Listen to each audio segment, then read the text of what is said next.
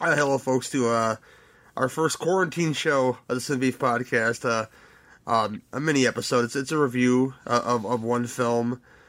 I've been teasing this Bakshi thing since I've started the show. I know you've been foaming at the mouth for it, people. Probably not, though. But I'm happy to kick it off with so he's been on the show before. Was on the last show you heard, probably. Cameron Scott's here. How you doing, sir? I'm doing great today, man. Feel pretty good for once. I wouldn't complain, but nobody listened. Yeah, me too.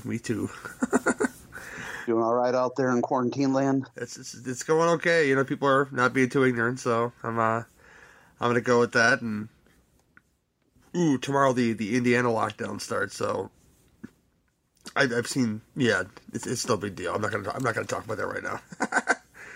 Yeah, it's on everybody's minds, but Yeah, it is on everybody's mind. It's a very big thing. But tonight we're gonna start with Mr. Bakshi's first foray into feature films, Fritz the Cat from 1972. It's an X-rated film by the Motion Picture Association of America. There we go. Your cheap plot synopsis is this: hypocritical, swinging college student cat raises hell in a satiric vision of various elements of the 1960s. This, of course, is directed by Ralph Bakshi. Written by him as well, the screenplay, and come from characters by Mr. Robert Crumb. And this was the first time in a long time for me. I haven't seen this probably since I was like 14 years old. And same here.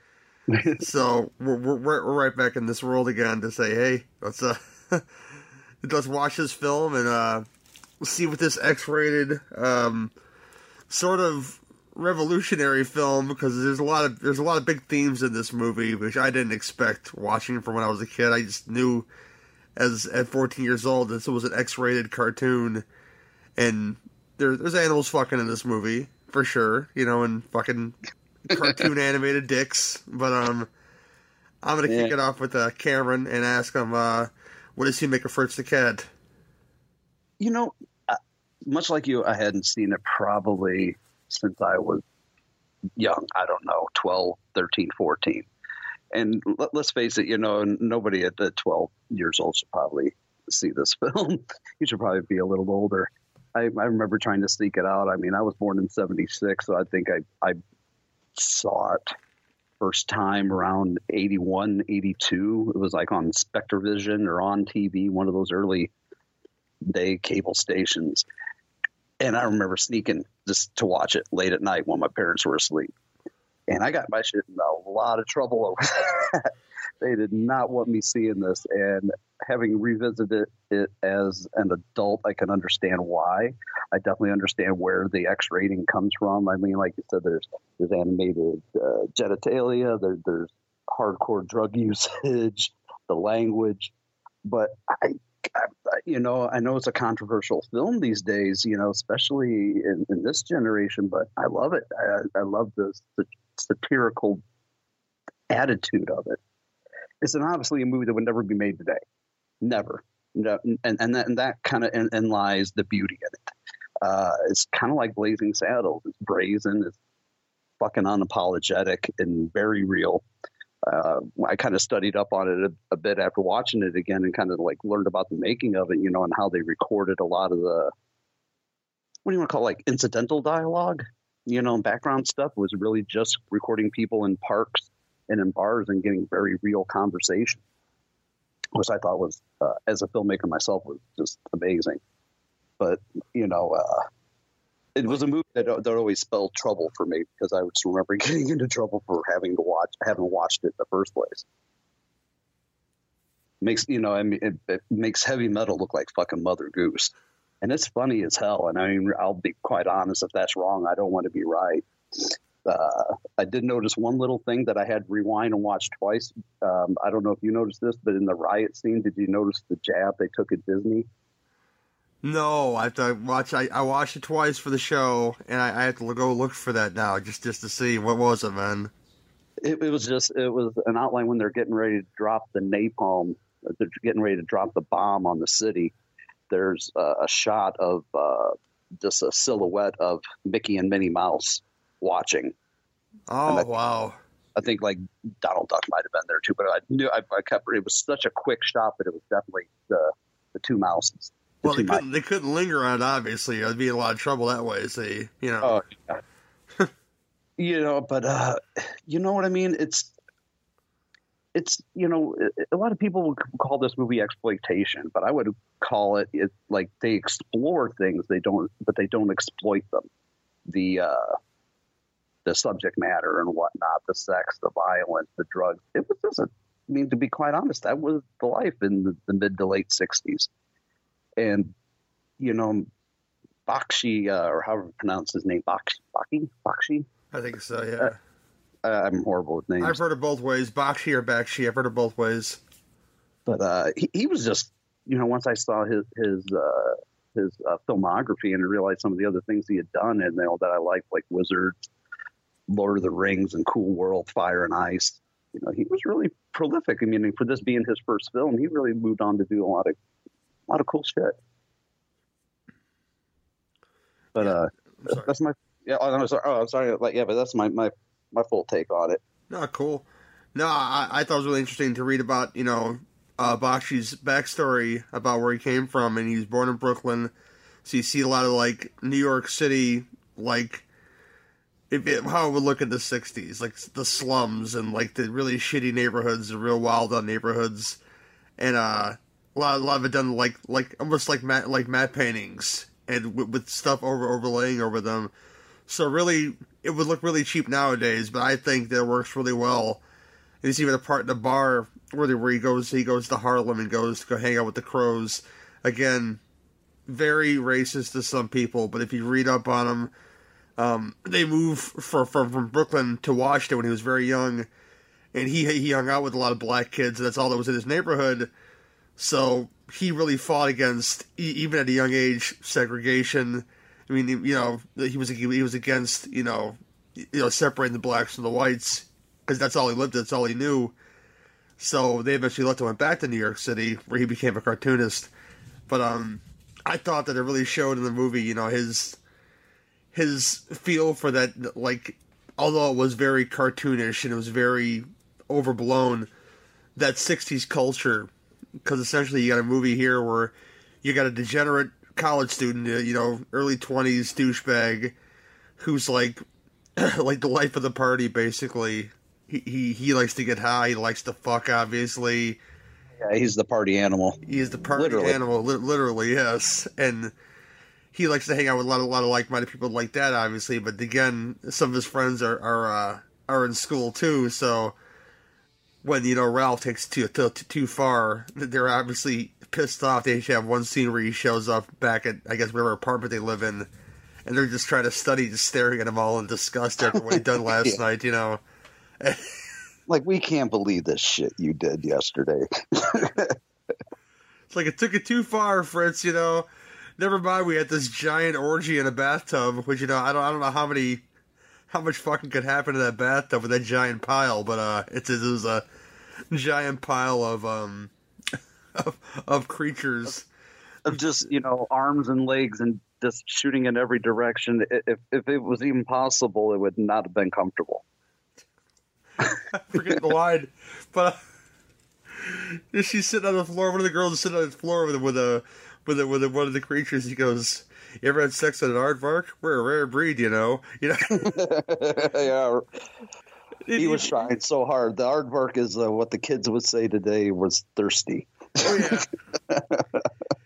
And even like the pipes that they're smoking the weed out of are like cartoony. They look like those bubble pipes you would have as a kid. You know, you blow the bubbles out, yeah, and it would come on the top of it, and it looked just like that. And everything was, you know, and yeah, that was great. And essentially, you know, he leaves after burning his papers and his books in his apartment while he's in the apartment.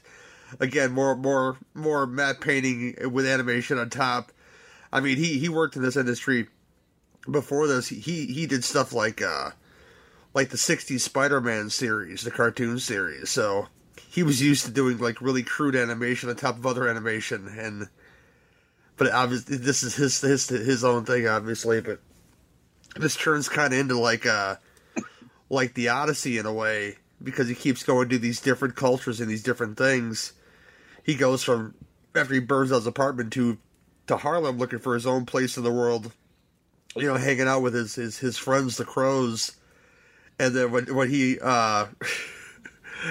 unsuccessfully tries to start a revolution after getting high off of like 10 J's at once, and yeah, when the lady just keeps shoving joint after joint and down his throat.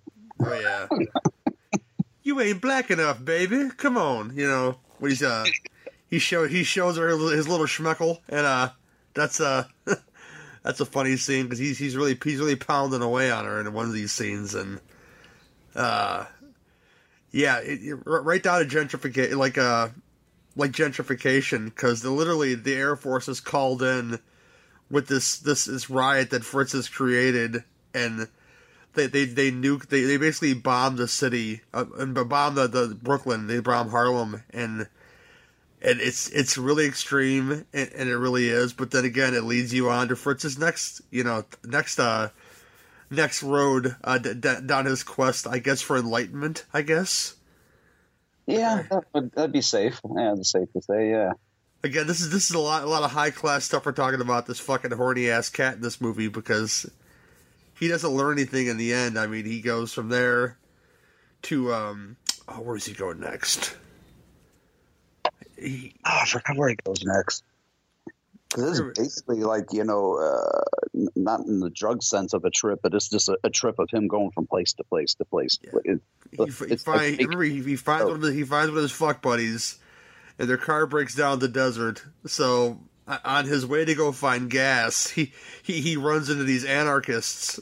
I guess and they're all about like blowing up the world and whatnot. He's tasked to blow up a power plant, and in the end, he gets blown up with the power plant, but still alive in the hospital, and then he learns nothing in the end, which is just the way you want this movie to end, because he just has a massive orgy in this hospital room. They don't show this, but you'd imagine that all this bouncing around led to sex. But so with the same group of girls that he got at the beginning of the movie in the bathtub, it's the same group that come to think he's going to die, and then like, nope, he's not going to die. He's just going to have an orgy. He's learned nothing. Yeah, I mean, this is highly successful. I mean, you got something as controversial, you know, as this out. It's going to make some money, because this was a theatrically shown film. They made $100 million at the box office in '72 for an independent animated movie, which probably didn't cost very much to make. I'm going to look that up right now too, if it's in here. It doesn't say, but I doubt it cost very much to make, because like I said, a lot of it's matte painting with animation over it. I mean, he knew how to work on a budget.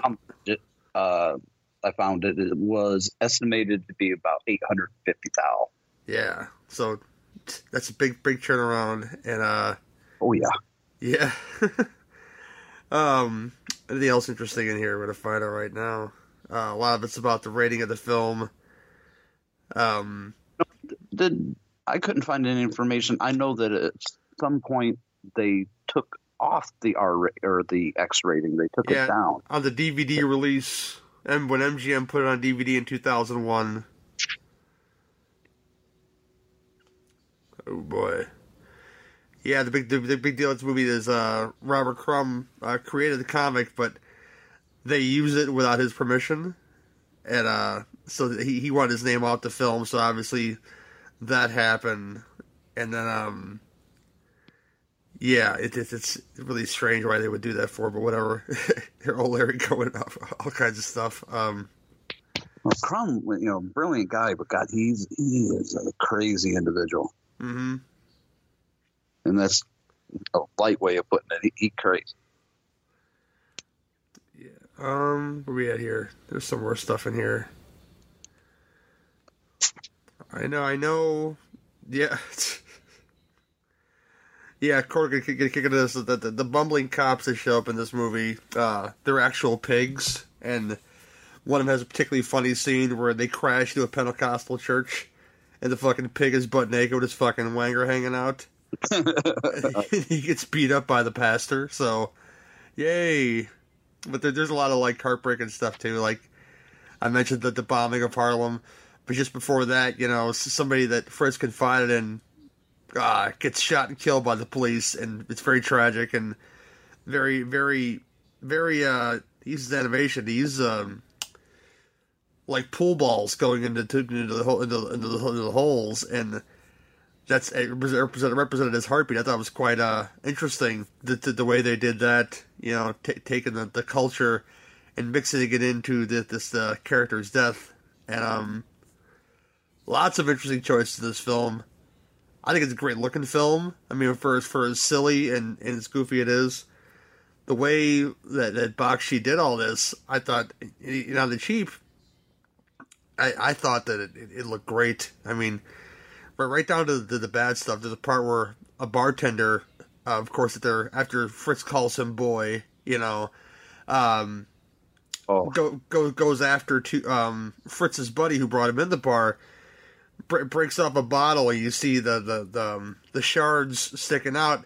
It looks like colored pencil and kind of shitty, but at that point I didn't care because everything else was looking pretty good, Yeah, I did notice that with the color of the bottle was off from everything else. It was just like kind of sketchy looking.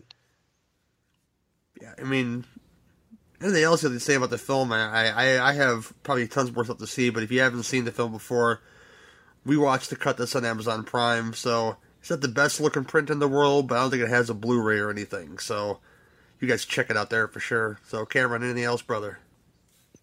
No, I think we should definitely mention that I had a sequel that was probably just as good. I wouldn't say it was better than the original Fritz the Cat, but the 9 Lives of Fritz the Cat, I remember that one too. That one was pretty good, but as with most sequels, something was a little lost there. I don't know if you ever seen the. No, I have to look for it now though, for sure.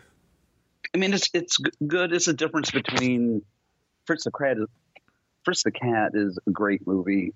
Fritz the Cat, or the 9 Lives of Fritz the Cat, is just a good movie, if that makes sense. But still, they make for a good duo. It makes for a good double feature. But I think if anybody is especially a fan of any kind of animation, probably owes it to themselves to see it. They should, if they haven't. Yeah, it's a nice mix, and it's highly political. So if somebody else want to look it up from a political point of view, amongst the silliness, I think that you might really enjoy your experience with Fritz the Cat. Besides the animated animal dicks and him fucking dry humping people and dry humping. I'm sorry. Is it dry humping everything? Dry humping everything, yeah. Everybody's fucking everybody in this. So, amongst all this political stuff, you have this fucking degenerate who, at the end of the movie, you shouldn't feel sorry for at all because he hasn't learned anything.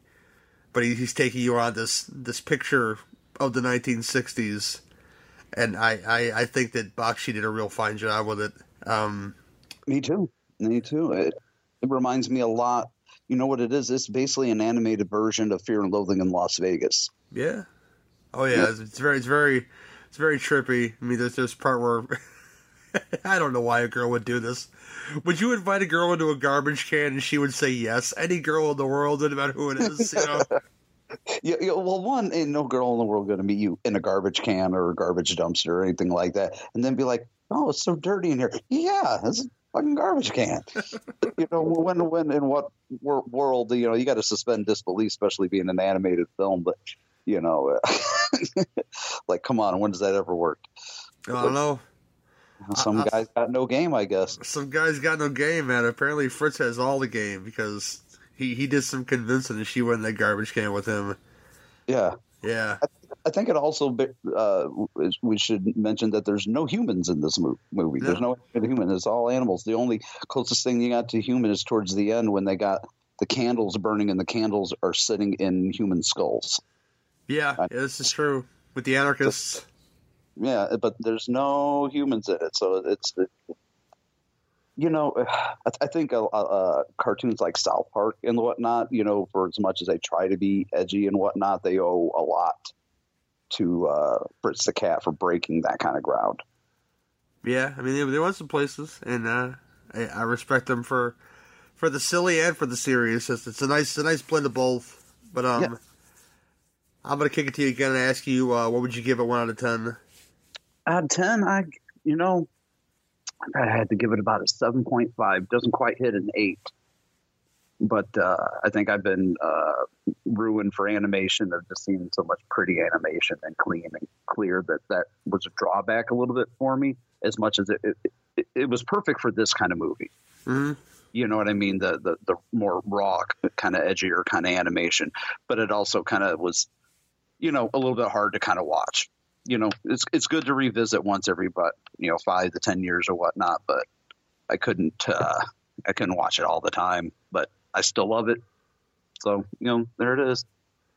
Yeah, I gotta give you a 7.5 too. I mean, I'm agreeing with you, but I'm looking forward to someday somebody taking these films and putting them on Blu-ray, because I'd love to see a remaster from its film elements. I know Bakshi's up there in age. He's like 81 right now, I think, currently. But I would love to see a cleaned up version of Fritz the Cat. Still filthy, obviously, but just to see as much as possible, right? Yeah, just to see more the animation elements that I missed. Because I'm sure there's something that would benefit a better print of this movie. Yeah. And there's a lot of stuff I probably didn't see, but it's great. It's yeah, I think you guys should check it out. Like I said, it's on Prime. I'm not sure which cut is on Prime. I'm sure it has a couple of cuts, probably an X-rated cut and probably the maybe slightly neutered R-rated cut. Who knows? But you did see Animal Dog in this version, so it might be the full-on version. So I don't remember anything like that from when I had seen it when I was younger. I don't recall anything being missing. Okay. It didn't feel like a cut version. But yeah, that's it for this one. We guys hope you enjoyed this piece of quarantine gold. I think the next one we're gonna do is take a dive into an anthology film, which I think is underrated. I think Cameron's coming back for that one, being Dead Time Stories from 1986. So look for that for our next quarantine short here. Thanks again, and always remember at the Sin Beef Podcast, if you got beef, we've got the grinder. See you next time.